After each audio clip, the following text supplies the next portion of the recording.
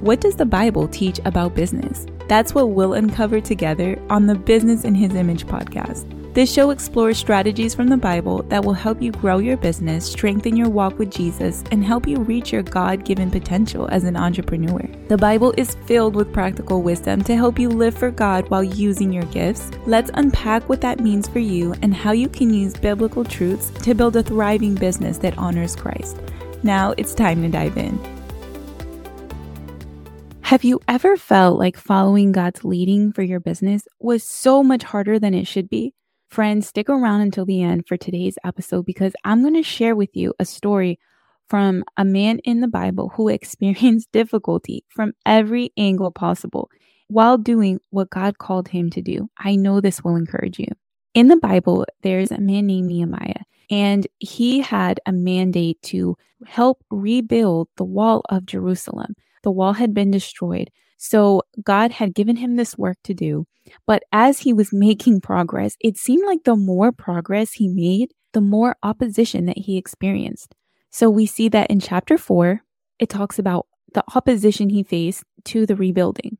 It says in verse 1, "When Sanballat heard that we were rebuilding the wall, he became angry and was greatly incensed. He ridiculed the Jews, and in the presence of his associates and the army of Samaria, he said, 'What are these feeble Jews doing?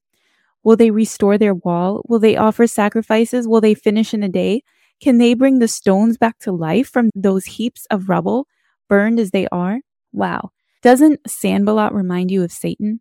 When you're going out to do the work that God has called you to do, you're even seeing progress. You're even seeing God's hand over your business and over your obedience, but you still hear those voices, right? How dare you? Who do you think you are? This might not work. And then you get all these thoughts of comparison with other people and you just start feeling down and discouraged. Yet God has given you this work to do. And Nehemiah experienced the same thing. Later on, it says that when those enemies of Jerusalem saw that the gaps were being closed in the wall, they were really angry. And the Bible says in verse 8, chapter 4, that they all plotted together to come and fight against Jerusalem and stir up trouble against it. But it says here in verse 9, "But we prayed to our God and posted a guard day and night to meet this threat." Their enemies were plotting to kill them. They even said to them, "Before they know it or see us, we will be right there among them and will kill them and put an end to the work." So you see that Satan wants to put an end to the work that God is doing in your life. He wants to put an end to the dreams in your heart because he knows the impact that it can have in your life and the life of others and for the kingdom of God. But God wants us to be like Nehemiah and stand firm. He wants us to draw our strength from him, and he wants us to fight back. You may feel like Nehemiah, that wherever you turn, you feel like you're being attacked. And let me tell you, friend, that I have been there myself. But that is part of the spiritual battle that we face as Christians, and we must not lose sight of it. The Bible tells us in Ephesians that we must put on the full armor of God.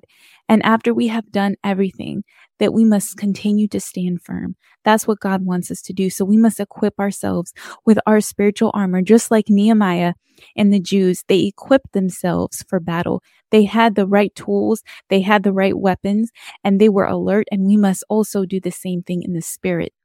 And friend, do not be surprised that the further along you get even more opposition, because the same thing happened to Nehemiah. When you read into chapter 6 and 7, that the enemies tried over and over again, relentlessly, to stop Nehemiah from what he was doing, to distract him. They lied to him. They sent false prophets to lie to him. They did everything that they possibly could. And that's what Satan tries in our lives. He tries every angle that he possibly can. But we must know that through God, we have victory. We must fight back and not give in, and we must not get discouraged. And while that is a lot easier said than done, remember, friend, that we can turn to his word for the comfort, for the encouragement, and the strength that we need. All right, God bless you. Thank you for listening to the Business in His Image podcast with me, your host, Jo Harris. If this show has blessed you, please share it with a friend and subscribe so that you can be notified when we release new episodes. My prayer is that God will help you soak up every bit of what you've heard today and help you apply it to your business so that you can see results. I'll see you next time, and may God bless you.